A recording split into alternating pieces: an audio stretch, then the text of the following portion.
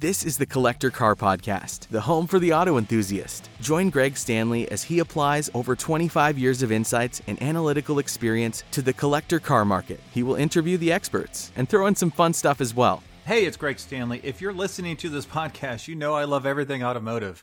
This passion has expanded to include being a car specialist consultant for RM Sotheby's. So if you need assistance buying or consigning a collector car at any one of our online or live auctions, including Scottsdale, Amelia Island, or Monterey, you can reach one of our car specialists at rmsotheby's.com, or you can email me directly at gstanley@rmsotheby's.com. Metron Garage is a company designing unique garages, condos, and other structures specifically for the auto enthusiast. They've got 8 models to choose from, including 2-story options, which I think is super cool, all with a very modern look and feel to them. And they come in all sizes, and they're fully customizable. You can check out them today and start speccing your own ultimate garage at metrongarage.com, where you can request a catalog or talk to someone to learn more. So be sure to check it out. I just want to give a quick thanks to Euro Classics for sponsoring this episode. Euro Classics is all about collector cars, from servicing your new BMW M5 to prepping your Porsche for the racetrack to executing a total restoration on your favorite classic. They do it all from routine maintenance to performance upgrades to appraisals and everything in between. You can learn more about its owner, Dale Oaks, by listening to episode number 65 of this podcast. And you can find Euro Classics in the Kentucky, Ohio, Indiana service area and online at euroclassics.com. Classics, CLASSIX.com. Welcome back to the Collector Car Podcast, my auto enthusiast friends. All right, for this episode, I am going to review some of the cars that are coming up for auction in Arizona. This will not just be RM Sotheby's. I will capture a few of the other cool cars coming from Barrett-Jackson, Bonhams, and Gooding. Now, not all of the information is currently posted for some of these auction houses, so some of it will be somewhat limited. But I do want to review some of these really cool, incredible cars. So let's start with RM Sotheby's. You are listening to this on a Thursday, and it's a week from today that the auction actually occurs. So next Thursday night at the Biltmore, a wonderful establishment. I will say RM Sotheby's does get the best venues for their auctions. Okay, first I'm going to cover from RM Sotheby's the Tenenbaum collection. Now this is a really great collection, mostly of Porsches, but really just high-end, cutting-edge German sports cars. All right, there are 8 cars in this collection. I'm just going to run through them real quick because they're pretty slick. Let's see, let's start with some early Mercedes-Benz, a 1970 Mercedes-Benz 280 SL Pagoda. Those are the nice little 2-seaters. That have really gone up recently, surprisingly, in the marketplace. This one's estimated 60 to 80 grand, which is what they typically sell for. So I'm curious to see if it goes above that. The next one is a sister car to that. It's actually the 1971 Mercedes-Benz 280 SE 3.5 Cabriolet. So the nice big 4-seater convertible. This estimate is $300,000 to $350,000. And then the third Mercedes in this group is one that I think everybody should buy right now because they're never going to go down again. The 2011 Mercedes-Benz SLS AMG Coupe. This is the modern version of the Gullwing. Estimate on this car is $225,000 to $275,000. And like I said, they are never going to go down again. Now, the convertible version of that car, that one, those have been appreciating along with the Gullwing. I don't think they're as bulletproof valuation-wise as the Gullwings. Gullwings are just so iconic, and they haven't made them since 1950s. So get those while you can. All right, let's move into some Porsches. A really rare one is the 1989 Porsche 911 Turbo Flat-Nose Targa. You can take those or leave those. I know some people love them, some people hate them. I'm kind of in between. I'm starting to like them more as I see more of them. The estimate on this car is $350,000 to $450,000. The next one's a 1994 Porsche 911 Turbo S, another flat nose, but not a Targa. Now, this is apparently an extremely rare version. The estimate on this one is $800,000 to $1.1 million. Wow.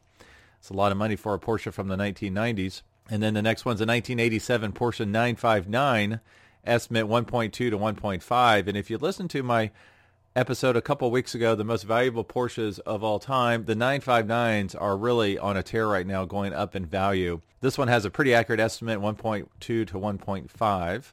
And then 2 more big hitters on the list here. The 2005 Porsche Carrera GT, estimate 1 to 1.3. Those have basically doubled in price over the last 4 to 5 years. And then you've got the big Porsche 918 from 2005. Estimate is 1.2 to 1.4. I don't believe this is the Weissach, and I'm curious to see how these are performing in the marketplace. The Weissachs have been strong, and if you caught my bull market list from a couple weeks ago, you'll know that I missed out on those. I called the 2005 hypercars, the Porsche 918, the McLaren P1, and the Ferrari LaFerrari. I thought those would decline in value just because I thought they had peaked. No, that is not correct. They went down briefly, but now all three of them are appreciating in the marketplace. Okay, let's move on to some of the cool star cars at the Arizona auction. The big star car is the 1955 Mercedes-Benz 300 SL, the Gullwing, the original, but this is one of the 29, I believe, alloy cars. Now, the estimate on this is $7 to $9 million. Now, a couple of the bullet points here. It's one of the very few alloy cars to retain its numbers-matching 3-liter NSL engine and original alloy body, and it's silver gray with blue gabardine fabric and blue vinyl interior. Pretty cool. So that's a very rare car. It does come with the Rudge wheels, which adds typically $50,000 to $75,000 on the price of the car. Now, the next one is a 1931 Duesenberg Model J Tourster. This estimate is $2.75 to $3.25 million. Now, this is just one of 8 authentic Durham Roadsters. Retains its original chassis, firewall, engine, and coachwork, which is pretty rare in these Duesenbergs. And that was actually restored by RM Auto Restorations. Next is a 1971 Ferrari 365 GTS 4 Daytona Spider. Now, this is a real Spider. They only made 121 Spiders, and this is the 31st of 120 examples built. Estimate on this one is 2.4 to 2.8, which is really fascinating because depending on the car, sometimes the convertible is worth less than the coupe or hardtop. A great example are Porsches. Typically, the 911 non-convertible is worth more than the convertible. Now, in this case, because I only made 121 of them, the convertible is worth approximately 4 times as much as the coupe, which is why you've seen some they're called cut Daytona Spiders, coupe that the top was removed, and it depends on who removed the top and when they did it as far as the value. They'll never be worth as much as an original, but they are worth more than the coupes. All right, this is one of only 14 finished in Argento Metallizzato. I don't know if I'm saying that correctly or not, but it's a cool factory color combination. Okay, next is the 1965 Ferrari 275 GTB. This is one of the prettiest cars in the world. Estimate on this is $1.5 to $2 million. One of approximately 250 short-nosed examples, and retains its number-matching V12 engine. It was owned by the same person for 36 years. Pretty cool. Beautiful car. Next is a 1988 Cinta Moroder. I don't know if I'm saying that right or not, but it's a V16 crazy car. Estimates $9 to $1.2 million. This is a car, if you were to look at it, we had one at Arizona last year. It looks like a kind of almost like a stretched Diablo, and it has quad headlights instead of dual headlights. And it's from the same designer, I believe, that designed the Diablo. And this is the only one that is named with the Moroder as well, who was the initial investor. So I think of the original cars, they made 11. This is the prototype car, chassis number 1. It was displayed at the 1989 Los Angeles and Geneva Motor Shows. It was restored by Canepa in 2018. So it's a fully functional prototype with significant differences from the production model. Now, the production model, like I said, I think they only made 11 of them, so those are pretty rare. But it's crazy to see because it's got a V16 in the back turned sideways, which is really pretty insane. So if you get a chance, go to the website, check it out. Let's see. The next one is a 1971 Iso Grifo 7-liter Series 2. The estimate on this one is $500,000 to $600,000. I'm actually in love with this car. I've always kind of liked them, but any of the European designed cars that have American powertrains, I think are pretty cool. Now, this is exceedingly rare and desirable in the Iso Grifo configuration with the 7-liter Chevrolet engine. So I'm assuming that would be the 427 Corvette engine with a 5-speed manual transmission. Let's see, it was retained by the same family from new until 2018. It's the third of only 4 Series 2 examples fitted with the 7-liter engine. So big, bad, beautiful, absolutely stunning car. We've had quite a few of these come through. Typically, they trade in the 350 to 425. range, but they are going up, which is probably why this estimate is 500 to 600, along with the 7-liter engine. Let's see, next is the 2012 Lexus LFA, 650 to 750. Now, this is not the Nürburgring. Those have eclipsed 1.2, 1.3, even $1.6 million. This is the base, but this is a really cool one. It's white with like a pumpkin interior, which I wouldn't go for initially, but man, when you see it in person, it is absolutely gorgeous. Now, the thing about the LFAs is they have that glorious 4.8 V10 engine, 552 horsepower, and a 6-speed automated manual transmission. I know someone locally that has one of those, and the thing he doesn't like about it is that because of all the electronics, it takes kind of forever for it to warm up to where he can drive it, which I find pretty fascinating. I need to ask him to take me for a spin in it. But his is a gorgeous red on red. Okay, next is a 1963 Chevrolet Corvette Stingray Fuelie Coupe. This estimate's 175 to 225. I picked this one. I mean, it's a split window, which are pretty cool. They're rare. Nobody wanted them back in 1963, which is why there was no longer a split window in 1964, but now everybody wants them. I picked this one not because it's a Fuelie. That's really cool. Not because it's a 4-speed. That's really cool. But because of the color combination. It's a gorgeous Sebring silver over red interior. Absolutely gorgeous color combo. The Europeans do that color combo fantastically. Is that even a word? I don't know. But they do it to a high level. There's a lot of silver with red interior European cars that look amazing. It's rare that you see it on an American car, much less a Corvette. So great color combinations. And then the last one I'll cover for RM Sotheby's is a 1951 Porsche 356 split window coupe. You don't see these split windows that often. It's an early outstanding award-winning example. Estimate on this is $550,000 to $600,000. Apparently, they only made 749 Pre-A 5-digit Reuter coupes. That's pretty specific. Original colors. So this is just a really cool early 356 split window. You don't see them that often. I mean, the first year of the 356 was the 1948 Gamoon Porsches. So this is only 3 years into the production. Very early cool cars. All right, next, let's move to Barrett-Jackson. I'm just picking 3 cars from Barrett-Jackson that kind of caught my eye. Pretty much 3 cars from the other auction houses that caught my eye. Barrett-Jackson is pretty interesting. I mean, it's a lot of muscle cars. It's a lot of resto mods. You know, a lot of the stuff at Barrett you see every day. Still really cool stuff. I'd love to have any of it in my garage. So it's kind of hard to pick out something that was truly interesting and special. But I did find 3. Let's see. Well, actually 2 cars and one that's not even a car, which is very interesting. The first one is a 1987 Buick Grand National. It's a Fast and Furious movie car. I just picked this because Grand Nationals are iconic. This car was used in the Fast and Furious movie. It's one of 2 remaining movie cars after production ended, with the other being made to drive in reverse. So it is powered by its turbocharged 3.8-liter engine, made it to an automatic transmission. This movie car was customized with a fake passenger seat attached to the roll cage, and it was customized so someone could stand on the floorboard. This was done so that actress Michelle Rodriguez could crawl out the window onto the hood of the car. It was fitted with Wilwood brakes. I don't know if you could drive it on the street. I'm assuming you could. It sounds like you could. But that's pretty cool. You know, these Fast and Furious cars have gone through the roof, especially the ones that were owned by Paul Walker and his personal collection. We had like the 5 BMW lightweights sell recently for record prices. I'm just curious to see the impact of the Fast and the Furious on not a star car or a hero car, but one that was in the movie briefly. While I'm talking about it, actually, there is another Buick Grand National. I believe it's at Barrett-Jackson, and apparently it was the very last one made. It wasn't a GNX version, but it was the very last Buick Grand National made, and apparently the couple that bought it new are the ones that are selling it. And when they picked it up at the factory, they had all of the line workers sign the car, which is pretty cool. And then they put it, I think, in their living room where it stayed forever. Maybe it wasn't in their living room, but it only has like 30 miles on it.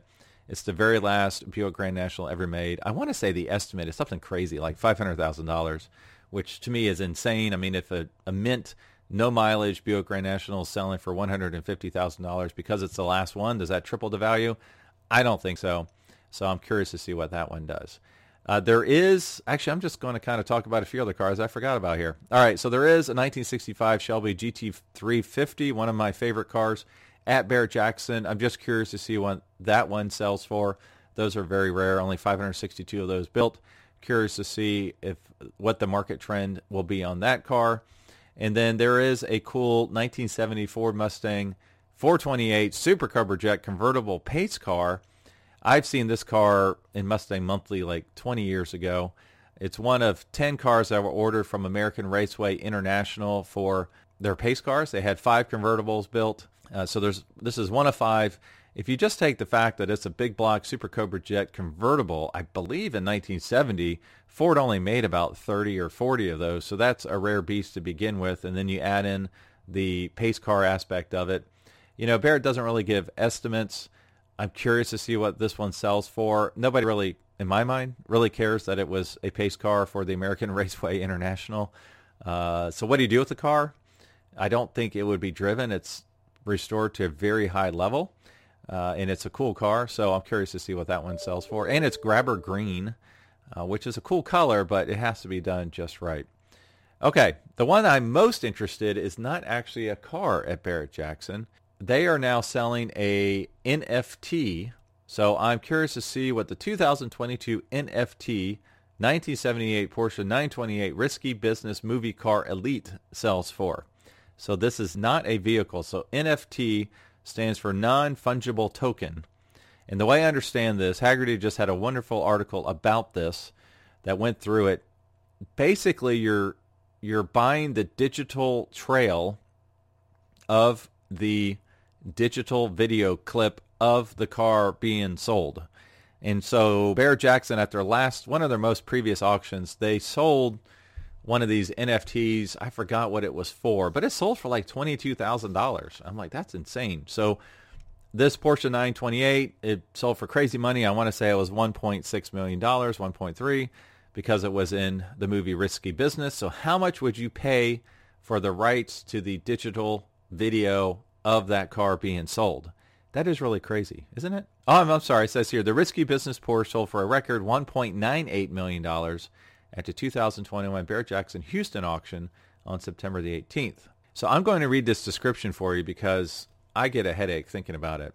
This Moto Club Spark NFT commemorates the Barrett-Jackson sale of this 1978 Porsche 928 Risky Business movie car and is available as the following Sparks: 1x illustration, 1x video, and 3x images for you to enjoy in your Motor Club digital wallet.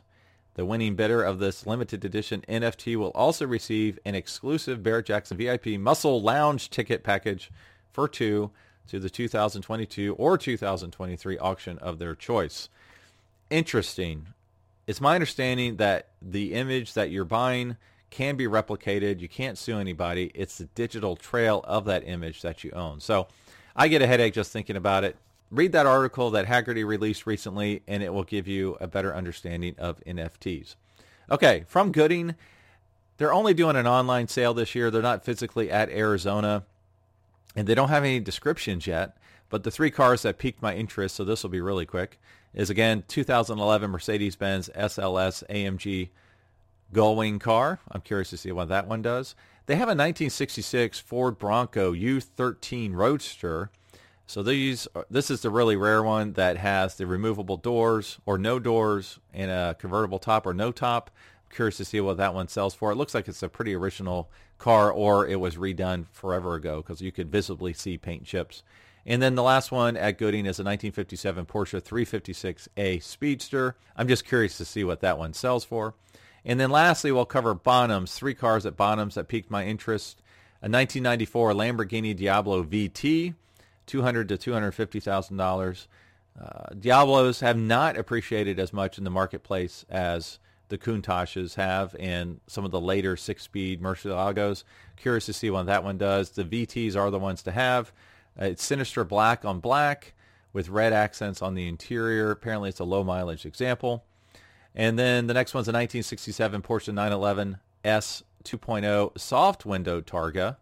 I'm curious about that. Estimates 180 to 220. That's a desirable and rare soft window Targa top in top-of-the-line S specifications. Matching numbers examples, restored in the original exterior color of Bahama yellow. I'm not a big fan of that. It's kind of like a mustard orange yellow. Among the rarest 911 models ever produced, a true collector's icon. and also offered with Porsche issued certificate of authenticity and the owner's manual. And the last car I'm interested in, 1969 Mercedes-Benz 280 SL, for the reasons I mentioned before. RM has one, the estimate's $60,000 to $80,000. The one at Bonham's, the estimate is $175,000 to $225,000. Seems extremely high, but apparently it's an exquisite nut and bolt restoration recently completed by a marque specialist. Apparently it is the quality of the restoration that is the reason for the high estimate for this car. So very curious to see what happens. So as always, thank you for listening, and I will talk to all of you next week. Thanks for listening to the Collector Car Podcast. Don't forget to give us a nice rating on iTunes and be sure to follow us on Instagram and everywhere else at the Collector Car Podcast.